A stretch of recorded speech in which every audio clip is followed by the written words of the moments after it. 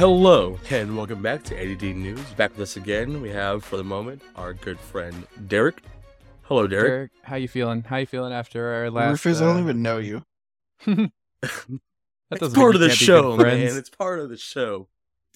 No, I'm doing good. Thanks.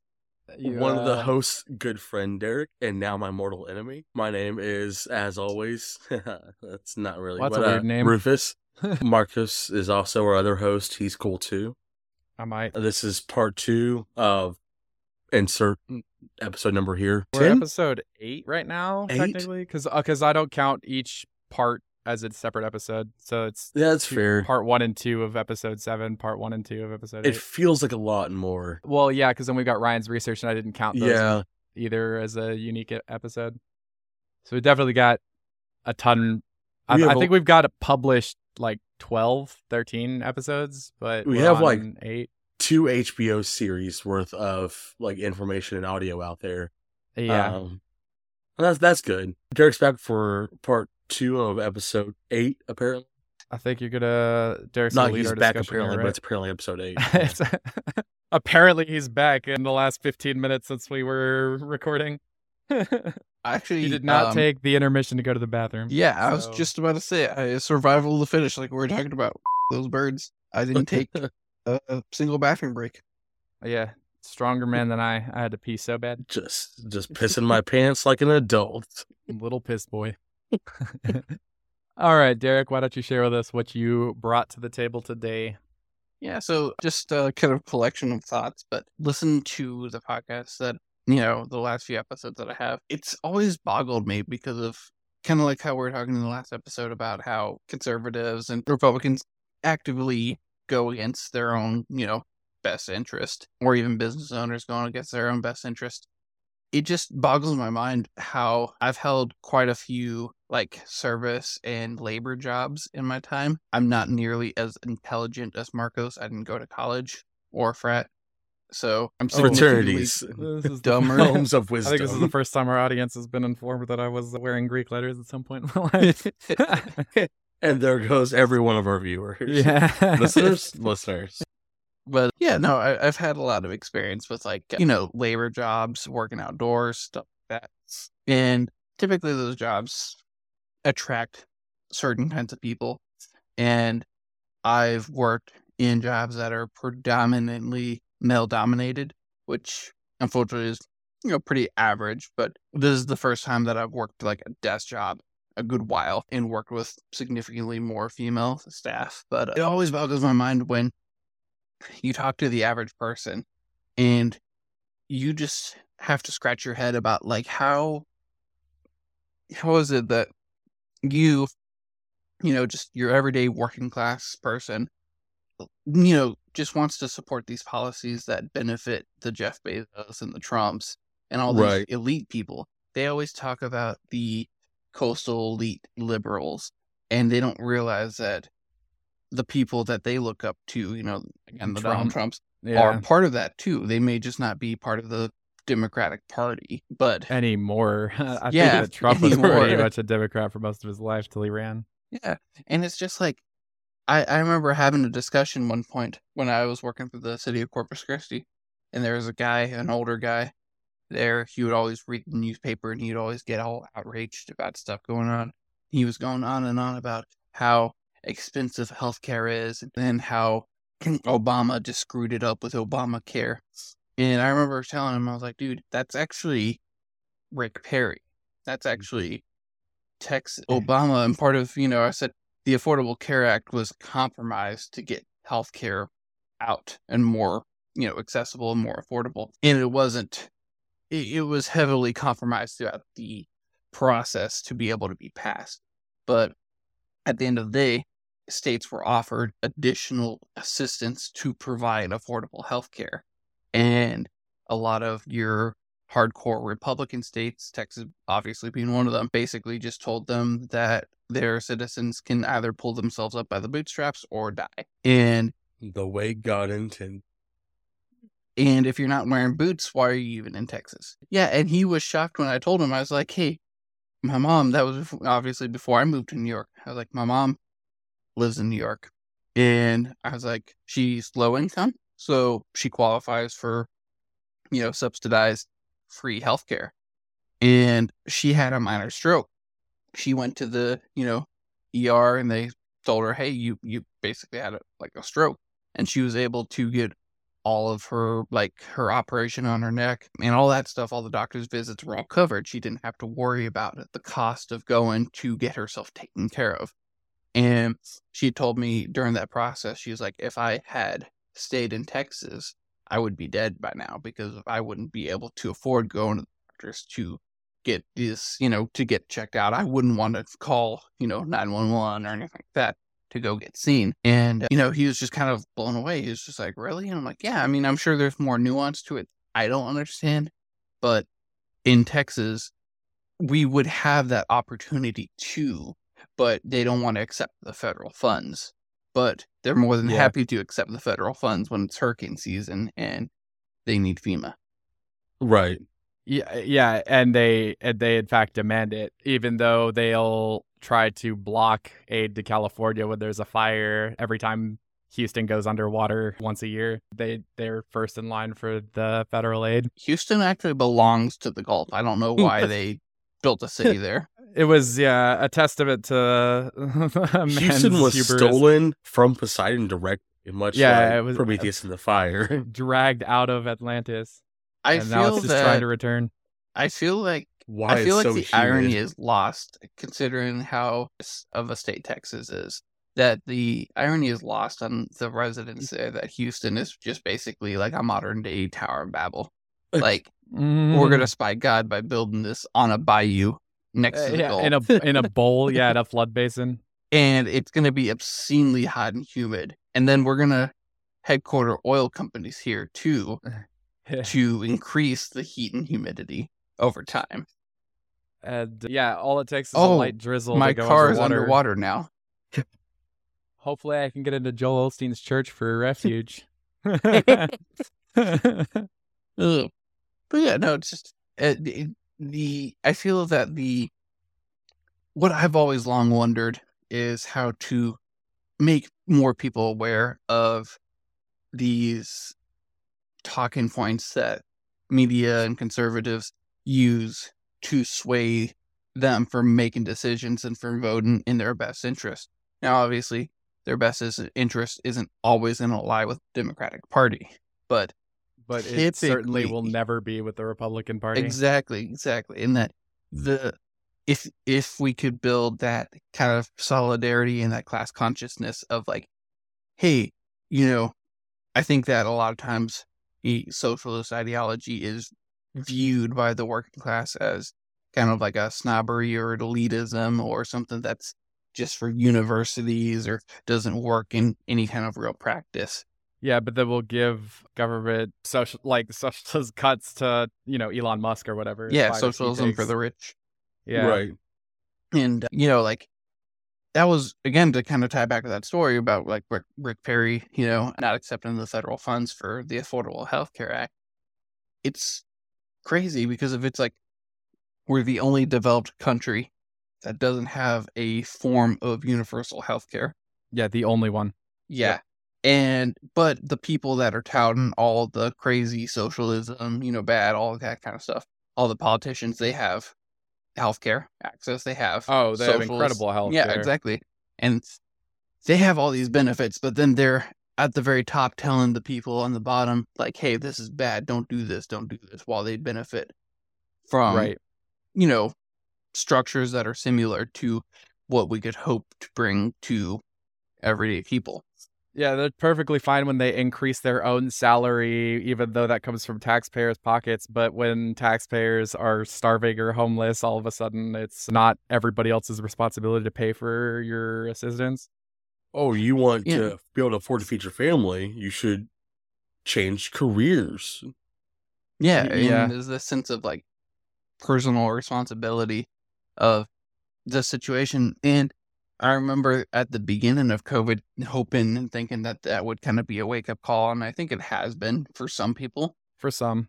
But just hoping that, we would see more government aid, because of there's not a whole lot an individual can do in the face of a pandemic. you can try to stay healthy and you can try to take care of your family and your loved ones and yourself, but you can't really effectively combat the, COVID and the economy and everything on your own. Everyone should have had 8, 12 months of salary saved up. Right. Just like how all these companies that go under. Yeah, just like even though airlines are out here charging me $30 to put my bag on an empty cargo container that's built for bags, they immediately go, under and ask for federal aid as soon as people stop flying for like one day. And use that federal aid to buy back their own stock instead of taking care of their own employees. Right. Yeah. Exactly. And it's just, it's ridiculous because it's like, I feel like once you see through that, I guess I just feel like that's the easiest point of entry to disillusion in people from that kind of worldview. And it in my experience, it's so hard to talk to people in an effective manner when they're so entrenched into, these regressive ideologies. And I guess I just always wondered in my experience with work and everything, how to effectively communicate these things. And I was thinking about when I reached out to Marcos, it was during the time of the Frito-Lay strike. And I'd actually worked for Pepsi for a little bit before my current job.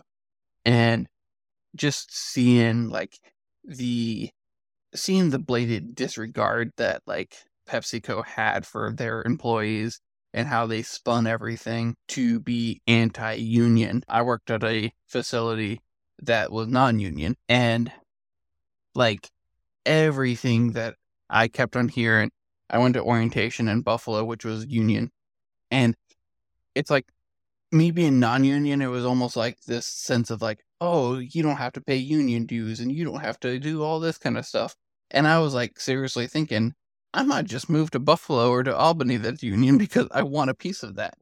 But it's so sad to see how weak unions are nowadays. And that even with a union, with the Frito-Lay strike, even with a union, the best thing that they got was a guaranteed day off. Right. Jesus. And the a only little bit of a unions raise. that are doing anything are police unions, and all they're doing is getting murderers off the hook. Yeah, and it's wild because of during my time with Pepsi, it was ridiculous. I was basically told in the interview process that, oh yeah, it's a 40-hour-a-week job. It's 4 days on, 3 days off, 3 days in a row. Cool, sweet. Coming from pest control, I was working at Terminix at the time, and I remember right before my daughter was born, I pulled 75 hours in a week one time, which I think was my record, and just wanted to be home more. I was like, yeah, I'll work, have 3 days off. Cool. And, it was just basically being sold in the interview. Oh, yeah, you have to start no later than 7 a.m. Okay, that's fine. I'm used to being up early. You do this, we send you to these stores, you merchandise and put out the product and all this kind of stuff.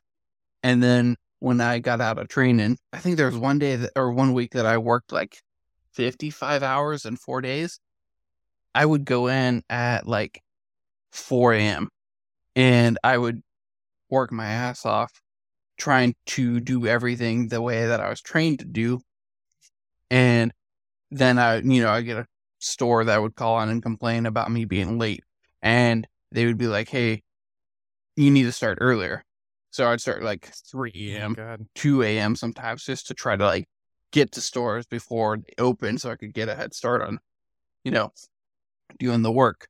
And a lot of times I would work from 4 or 5 a.m. till I remember there's times that I wouldn't get out of work till 9 p.m.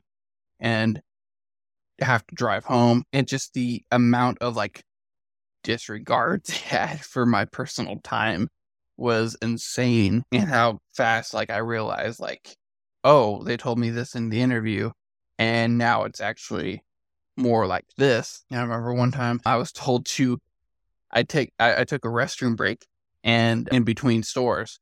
And so they could see that I was checked out of one store, but I wasn't checked in another. And basically I was told by a supervisor, hey, what was going on? I noticed you had 26 minutes in between these stores, blah, blah, blah. Holy shit. And I'm like, oh, I stopped for a restroom break. And they're like, oh, were you in the restroom like for 26 minutes? And I was like, yeah, like I went into a corner store, I went to the restroom, I got, Dunkin' Donuts that was right there. I grabbed a quick coffee and, some breakfast, and I was on my way. And she was like, for 26 minutes? And I was like, yeah, I have digestive issues. Like, I don't need to explain this to you, but yeah, I was, had to go to the bathroom. I was pooping, Barbara. Yeah. Pretty much. And she goes, shit. You want to come wipe me? Yeah, for real. And she basically told me, well, next time you think that you need to take a while in the restroom, please clock out. You shouldn't be taking that long of a restroom break on PepsiCo's payroll. God. And I'm like, who the hell are you that you care so much about PepsiCo's payroll? I understand, if I clocked in and I didn't do any of my services and I clocked out and I was like, I'm good. No, you were actually like steal it, like, time theft or whatever, but like that's not, especially if you're working 16 hours, like what the fuck? Yeah, exactly. Jesus. And how dare you have a biological function on company time? Pretty much. And like just how much they had a culture of like constantly watching those things. I mean, that was the only like real excessive encounter I had, but that was because I was checked out from my services. They would sometimes come by the stores and stuff like that, but it was just like, I felt like it was this environment of people constantly trying to kind of one up each other and like tattle whenever they would go to stores, and they would be like, oh, this merchandiser didn't do this display or blah, blah, blah. And it was just such a hostile environment. And, I remember one of the sales managers, he was given a presentation and he like introduced himself and he said, this is my role. And he's like, my job here is to grow profit and revenue for PepsiCo's shareholders. And I'm like, that's such a up your ass way to describe that you're a sales manager. Like, we understand at the end of the day, you're coming in to build profit for the company. Like, I don't think Pepsi's that's all anybody's function is, really. To just hang out here. That's and the like company's function is to generate profit. Yeah, exactly. But I'm like, that's such an up your ass way to like think and to present yourself. And that's when I really kind of like realized that was the culture as far as like the management goes. They don't, a lot of times management tries to be friendly with you or tries to be approachable or anything like that. And it was more of like, hey, we're here to make money, which is fine to a degree. But when PepsiCo had like, at least I can't recall if it was in our region or if it was nationwide, but during the pandemic, the height of the pandemic in 2020, PepsiCo was constantly doing better than Coca-Cola, which was obviously its main competitor. And both Coca-Cola and PepsiCo were having tons and tons of profit coming in from the pandemic, from people buying, more sodas and chips and all that kind of stuff that they sell and being home more. And the point being is that they're not hurting, but they're not spreading that around. That's like Amazon. Jeff Bezos during the pandemic, the first several months made so much money in like additional revenue that he could have given every single Amazon employee $100,000 bonus for Christmas. Jeez. And instead, and still had as much wealth as when the pandemic started, just from the profits of the pandemic. And instead, he, hired Pinkertons to make sure that they weren't unionizing and was denying sick leave and sick pay or sick leave and hazard pay and all that. Like with it, like it's weird that they don't protect employees like at all anymore. Yeah, it really is. And when you think about it, I mean, obviously there's a lot of costs that businesses incur, but you would imagine that a pretty substantial, if not the biggest cost most companies have is payroll, is employees.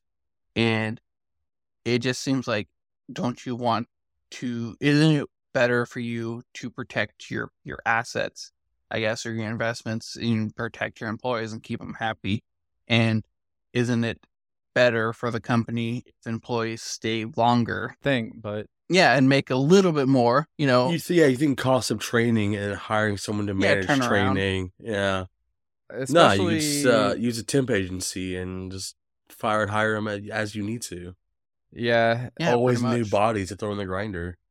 Yeah. But then complain that nobody wants to work anymore once everybody gets fed up with being treated like that, and call everybody lazy for your staffing issues. Exactly. And like that's the thing that I've gotten so mad about with like the pandemic. People like basically shaming other people for staying home and being safe and taking unemployment. It's like, you don't know other people's lives, and trust me, like people that are taking unemployment aren't your problem. They're not the problem of what you're facing.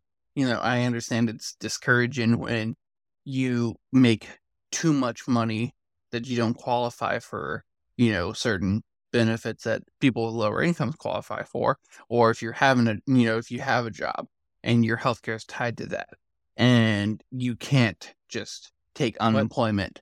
Other people aren't your enemy. Like, other people that are struggling aren't your enemy. Yeah, but it's like, think if we did all of people these in poverty benefits, aren't holding back society. Yeah, I think if like all of these temporary relief things that we're doing for COVID was just expanded and permanent, and it applied to more and more people.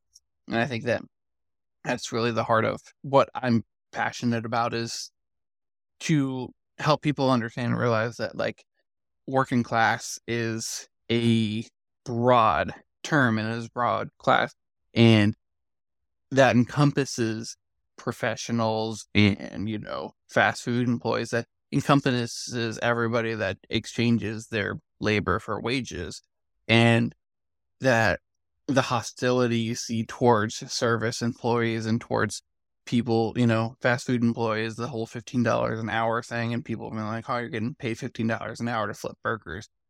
And if we could find a way to build a bridge there to have dignity and respect for everybody's profession, for, you know, jobs in general, and help realize that how do we live in a system that benefits the Jeff Bezos and the Elon Musks and all these, you know, crazy billionaires, but there are so many people that, while I'm sure most people in Western society are doing significantly better than people in, you know, the global South, there's still a huge disparity in the richest country in the history of the earth.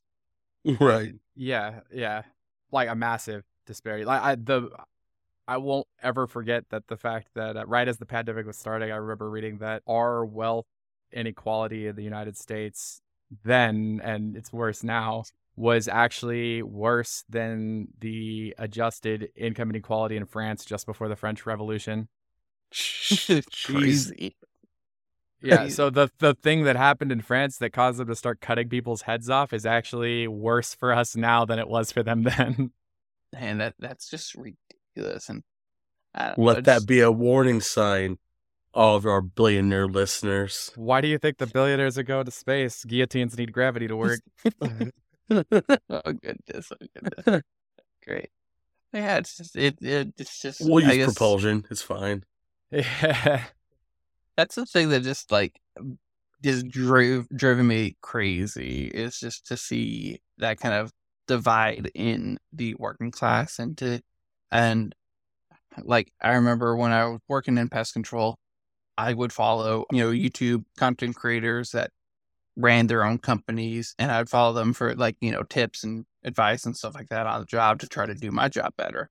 And, you know, I'd constantly hear the stuff about, oh, the Bernie Sanders, you know, want the business owners to pay more taxes and then blah, blah, blah, all this. And I'm thinking to myself, no, like even though you own a business, you own a pest control company, you're not a business owner in the sense. You're not the threat. Yeah, you're making maybe a few $100,000 a year, right? And even like I said earlier, like movie stars with millions and tens of millions still aren't even the problem, because it's not about egalitarianism. It's about making the billionaires pay their fair share. Exactly. And it's just this notion that the left is out for, you know, your money and your tax revenue. Yeah, people. Yeah, that the left six figures think that everybody's coming for their money. Yeah, and it's like you're making six figures. In the grand scheme of it, you're still ridiculously poor in the grand scheme of, you know, we're talking about billionaire class. Right. And you're so much closer to those burger flippers and those ditch diggers that you constantly talk bad about than you realize. Than you are to Jeff Bezos, yeah. And I can't even fathom seeing some of the kids that we grew up with have kids. It's like, as a parent, with my screaming baby in the background, I don't hold the disillusionment that, oh, maybe one day she can be, a Jeff Bezos or something. It's like, if I knew that we lived in a society that her chances of having a good, happy, healthy existence in a fair world was greater, but I'd have to forfeit her opportunity to be a billionaire. It's the 1 in a trillion chance. Yeah, like, obviously I'm gonna think that. I just don't understand how, as a parent, you typically want the best for your child, but then you still instill these, allow everybody else, or allow human suffering to occur and grow callous to it. Yeah, exactly. And it's just like, why wouldn't you want to help these people? And just the talking points on all the elections about the homeless veterans. It's just like, well, you don't care about the homeless veterans. You don't care about them either. Yeah. Or now it's critical race theory, Oh yeah, and I have quite a bit to talk about with that in a bit. But well, and I actually was just mentioning this recently, that when I say when I, like, I'm talking to people that are older than me. When we were growing up, the critical race theory of our I'm absolutely older than Marcos. Crew was the Darwinism evolutionary theory. That was the boogeyman. They teach evolution in schools, but prayer is banished everywhere. Yeah, and they fought that with the same fervor that they fight critical race theory now, and it's so funny that, like, curriculum for evolution hasn't changed. It's just that they finally, like, you have to recycle your boogeyman every decade or so, because people suddenly realize that your doomsday predictions aren't ever going to happen. Video game violence is causing mass shootings. It's like how, like, gay people were the targets for a long time, but now society has grown to, like, be comfortable with gay people, so trans people are the problem. Not that the right is okay with gay people still. No, but they had to pick a different target because the rest of society has grown okay with gay people. Yeah, see, it was funny because I was kind of the outlier in our homeschool community. Like, I was actually allowed to watch Pokemon, and I remember that was, like, a big thing because of the Pokemon Evolved. It's like, it's an anime. Yeah. There are way worse animes, trust me. Yeah, exactly. or just, I remember hearing about these cuts of, like, classic movies like Titanic that had, like, all of the suggestive things edited out, and I'm like, oh yeah, we had a TV Guardian growing up that was a box connected to the TV that would scan the dialogue and cut out the profanity and then replace it with, and then have a subtitle generated to replace the word. That's crazy. Yep. But Twitter doesn't have an edit option. This is garbage. Yeah. The free market provides. I remember growing up. Refresh my memory, Marcus. I don't recall. Did you go on the DC trip with the government class or no? Yeah. Okay, cool. I thought where we met John Cornyn, and I missed my opportunity to kill him then. I mean, not kill him, shake his hand. Sorry, I was thinking about something else. I meant shake his hand. Kill him with kindness. Yeah. Yeah, but I remember I had found on the street somewhere in DC, I'd found an Obama pin, Obama 08. And I remember I put it on kind of ironically because, like, well, I remember in the group, I think I was the only one in the group that actually volunteered on a like, Democrat campaign. I was not given the option, and I told my mom that I'm actually really annoyed that I was forced to, without really knowing better, to carry a McCain payload sign outside of a polling station for extra credit. Yeah, exactly. And it's just like I didn't think it was a problem at the time, but I'm really grossed out by the fact that was a thing. Yeah, it's wild. And I remember, like, I was the only one that I recalled, and there might have been somebody else that was, like, kind of, like, on the outside of the community, like, came in late or just wasn't really in the fold, that, like, volunteered on a Democratic campaign.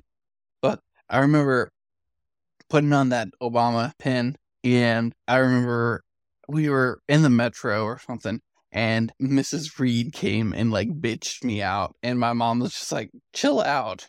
Like, he's just like, we did it. That sounds vaguely familiar. We spun it as it's an ironic thing. I mean, we were liberal at the time anyways, but we were kind of closeted just because it was like the community was so hostile to it. But yeah, my mom just kind of spun it as like, he's doing it as a joke. He found it, you know? Just like, wouldn't it be funny if we were liberals? Yeah. Wouldn't it be funny if our brain was smaller? Voted for Obama.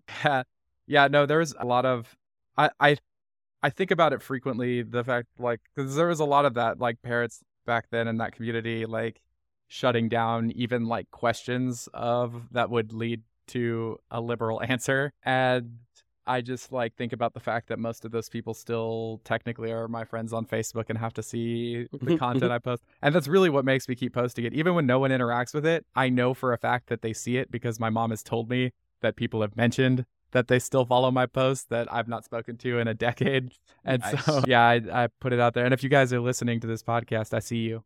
It's funny because I realize I need to fix this right now, but I realized I actually don't follow you. Yeah, I actually had thought that for a while because as I grew more and more leftist, I still never saw you interact with anything that I posted. I can't remember when exactly. It was like a few years ago. I think it was like probably right after I moved to New York. I can't remember. I think it was when you were in your super like doomer phase. Oh, that checks out. That I was just like, this shit's annoying. Oh, when I had like the other account that I was like around with? Yeah. Oh, yeah. When you would talk to yourself, yeah, like, through different accounts. Yeah. And I was like, this I was consuming a monstrous amount of alcohol at the time to cope with some life realities that that was a rough time for everyone involved. Yeah, there were a lot of people that were concerned, but I didn't even need to go to rehab or anything for that. Came out clean on the other side. Look at that. Yeah, it's funny, actually. By his bootstraps. We were talking about it, what you were just talking about, that it was actually the pandemic and the other extenuating circumstances surrounding just the nature of 2020 that like just completely like launched me into the left, as far left as I could find camp, because I was pretty libertarian up to that point. There was a natural progression that without all of last year probably would have led you there anyways. It would have, or me too in that case, but it would have taken me a little bit longer, like a few more years to get to the point where I am now, but that just like violently accelerated my the aggressive nature of 2020.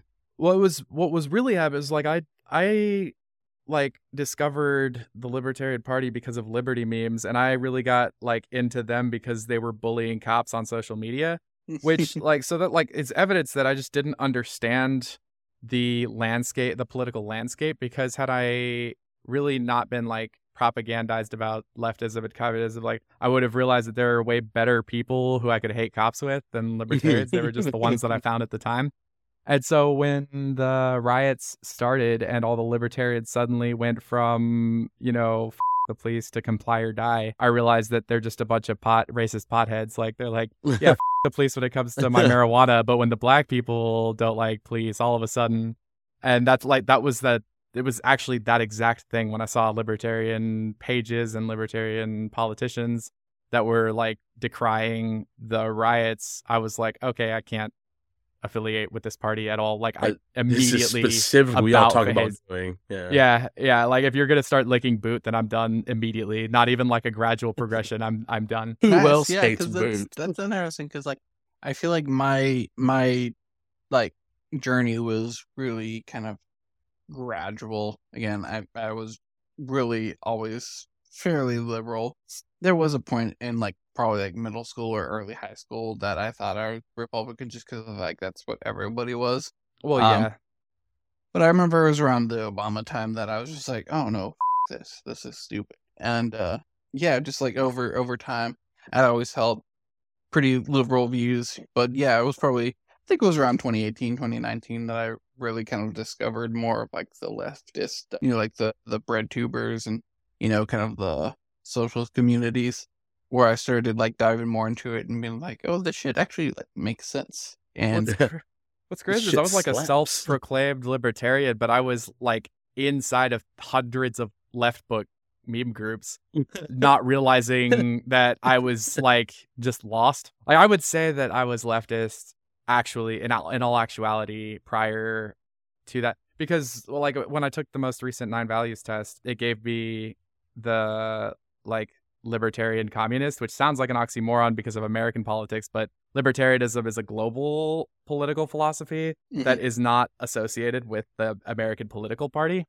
And so I think that the values that the few values that I shared were because of the global political philosophy, but I didn't understand because of the way that American government and American politics is taught to us, to just exclude leftists as existing. So the libertarian was as close as I could get to what I wanted, even though I was literally in far left meme groups, not even realizing it. And so, yeah, I think it was always there. And actually, that's what I told my mom too recently. I told her that, you know, because whatever, I had to come out as not a believer in God anymore. I told her, I was like, you know, actually what's crazy, because, you know, my mom takes any decision that I make contrary to the way I was raised personally, like it's a fault of her own. And I was like, actually, you know, my mom actually was good. Like, she was the best probably homeschool mom I could have gotten as far as like preparing you for real life, like considering there's anti-vaxxer homeschool moms and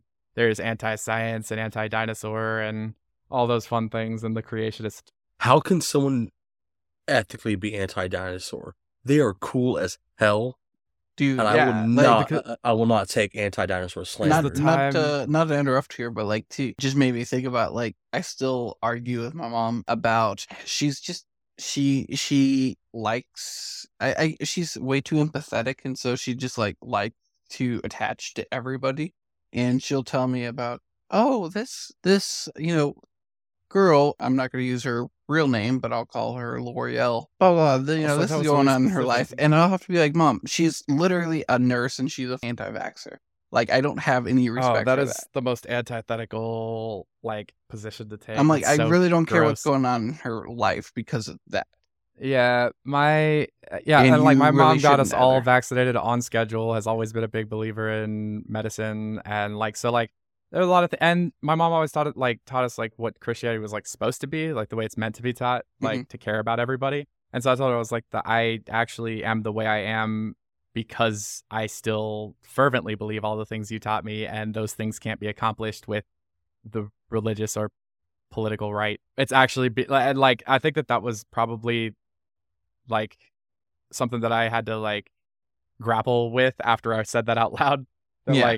Like actually it's because of how well you taught me that I can't believe the things that you taught me to believe anymore. It's because of you and your hippie that I'm like this, all right? Yeah.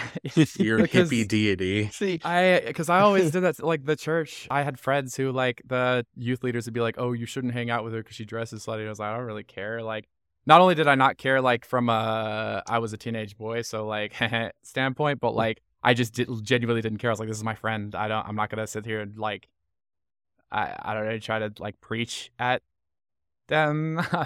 I never understood that, the whole like religious, like real friends slut shame each other. Yeah. Well, I mean, but see, Rufus it's funny. Is a big old slut. It's funny because I'm genuinely ashamed of Mark. I was thinking about this the other day, and like, I'm not like, I don't even think like I'm not like publicly out. Sorry, what's it? Okay, I have to read a text from my wife. Yeah, no, I'm not publicly out as like an atheist or anything like that. But I think like enough people in my immediate like sphere, understand or like kind of know. I think the only person I like actually like kind of came out to, as you as you say, is Matt when he came up for my wedding. I kind of like mentioned something about it, but it was just kind of like a thing, and I felt like I needed to like acknowledge it to somebody, kind of thing. Yeah. And but yeah, I mean, I haven't like made any kind of like announcement to like my family, and like I just kind of like shuffle over that topic with my mom. Hey y'all, I can. Welcome to Thanksgiving. Just so everyone's clear as we eat this turkey, I don't believe in God. Exactly. Yeah, what's super funny is I never made an announcement on like Facebook or anything, so there's sometimes people from like way past, like either Howard Payne or beyond or like high school that will have not interacted with me in a long time and think I still believe all those things and try to pin me down with those beliefs. They're like, oh, well, as a Christian, I was like, I don't really care. Like, yeah, you can't pin me down with that book anymore. I think it's like the tech is not effective in the way you think it is. I remember no power here. At one point, I don't remember what the exact argument was, but I got into like a Facebook argument with like you and like Colton and Holden and somebody else. And what you call it? It was about hunting or something, I think. And Jessica took my phone because she was getting pissed off too.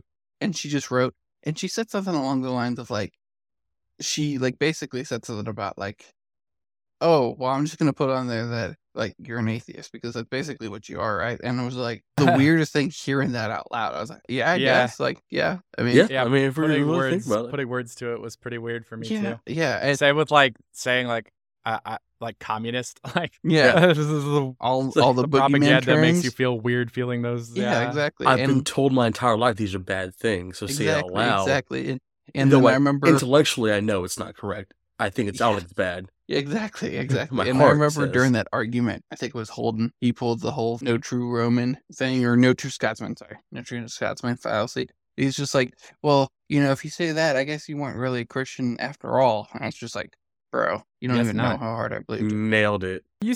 I used to dodge around with conversation points like that because I cared about what people thought. But there was some point towards the end of grad school where something snapped in me and I just stopped caring about. Because for the longest time, it was with profanity was what it started with. And once I started swearing because I stopped caring about the racist people I was interacting with, that's when I also stopped caring what they thought about my beliefs.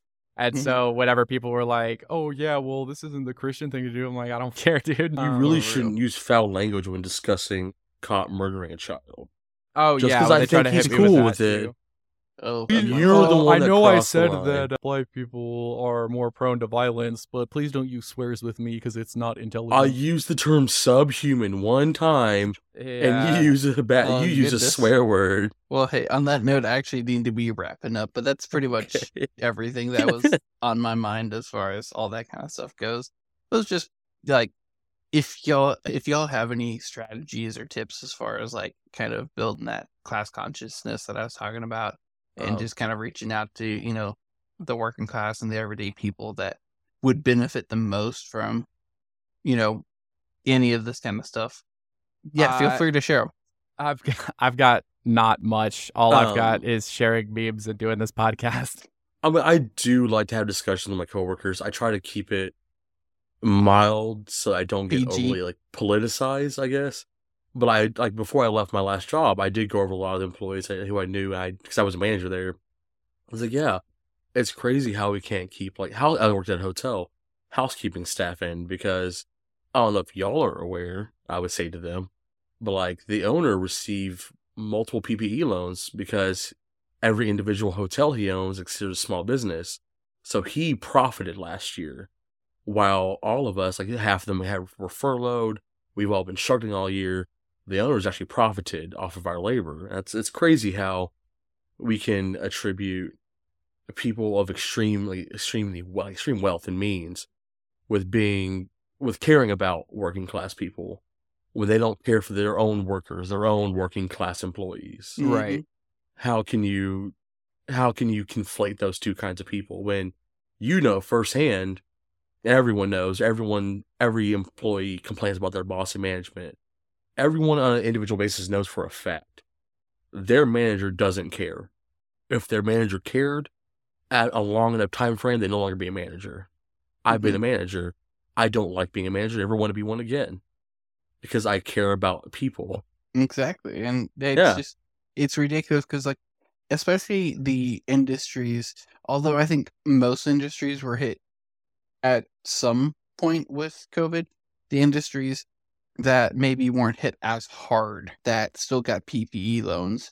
And, if you're still operating at a profit, why aren't you sharing some of that extra money? Exactly. Right. Well, and that goes back to the Bezos and the Musk and everybody else who made vast profits throughout the pandemic and still refused to pay their workers. Right. How do you justify a system that allows the rich people in the world to double their wealth, while at the same time their own employees are struggling, and huge portions of the population are left destitute. Yeah, millions are on the brink of eviction now. Yeah. How do those two things get to work and the only successful economic system? Because it was the one I was born into. Yeah. Yeah. Or in for like political instances, I kind of swing that back around to like, how do you justify believing this political party when their biggest endorser, their biggest like figurehead is like, especially for like the Southerners I live and work around. How do you justify approving of this person when he's a little rich city slicker from New York who was born into his wealth, didn't work for anything, and abuses women? How do you justify that? Because he says things you like sometimes? And those things you like are not good things. Yeah. No. Oh, what was it they would say? I don't like what he says, but I like the way he says it. Yeah. That's worse. Yeah. You think he's cool because he's offending Democrats? Well, dude, but it's not even Democrats that are getting offended because they're still white people. Do y'all, on my closing thought here, do y'all watch Hassan Piker? My girlfriend does a lot, so I hear him on in the background a lot. He made a really good point in one of his videos. I think it came out like today or yesterday. He basically said, hey, if you want to own the libs, you got to get vaccinated. Don't give the libs the W of watching you die from COVID. Get vaccinated. I feel like that's just the speech you got to use with that. But anyways, well, I got to be darting here, so I do appreciate y'all having me on to just kind of loosely ramble and chat and catch up. Yeah, that we do here. It's an interesting. I think that anytime we're gonna have a guest on, it's just gonna take its own form because this didn't go how I imagined it would have, but it was good. And I think on that note, I think I'll close with the John Steinbeck quote that was, socialism never took root in America because the poor see themselves not as exploited proletariat, but as temporarily embarrassed millionaires. To answer your question, though we're nowhere near done, Rufus and I are going to go into the news here now, but Derek, it was good to hear from you. It's been a while, and same glad here. to have you on. Yeah, it's been a while. It has been a while. It's been a whole lifetime. Pleasure to meet you. Now go tend to your offspring. Spawn. All right. We'll see you later, Derek. We'll keep in touch.